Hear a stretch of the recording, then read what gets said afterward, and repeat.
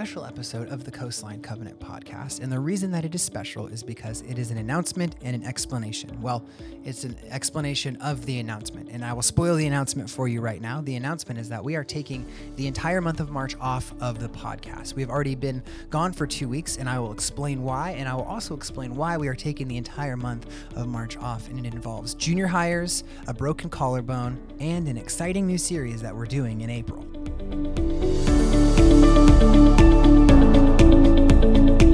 First, an apology. I'd like to apologize for the lack of new episodes on the Coastline Covenant podcast feed.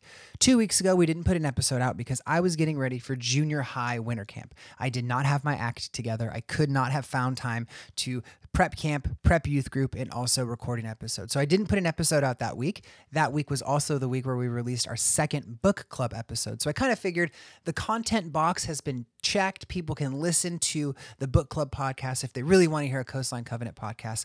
But I said to myself, after junior high winter camp, after I take some time off, I will record some new episodes of the podcast.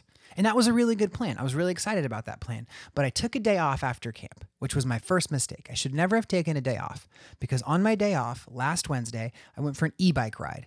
And on my e-bike ride, I hit a patch of sand and I fell off my e-bike and I hit my head and I cracked my collarbone. So I was very injured about a week ago, and I'm still very injured now. Went to the ER and they told me that I need to get surgery, and I'm going to get surgery on my collarbone on March 8th, which means I will be in recovery for the entire month of March, which means we will not be having new episodes of the Coastline Covenant podcast for the entire month of March. But when we come back in April, we are doing something that we've never done before. We are spending several weeks focused on one topic. And we've talked about it before. I won't say it here, but just get excited for us to talk about something that's really, really important to the DNA of Coastline. We are really excited to spend a lot of time on the podcast, having conversations with people, answering questions, and explaining a little bit about the new phase of Coastline, about how we're going to incorporate new things at Coastline. And it's going to be really, really awesome. And that's going to start in April. So we're not only taking time off because I physically will be unable to record,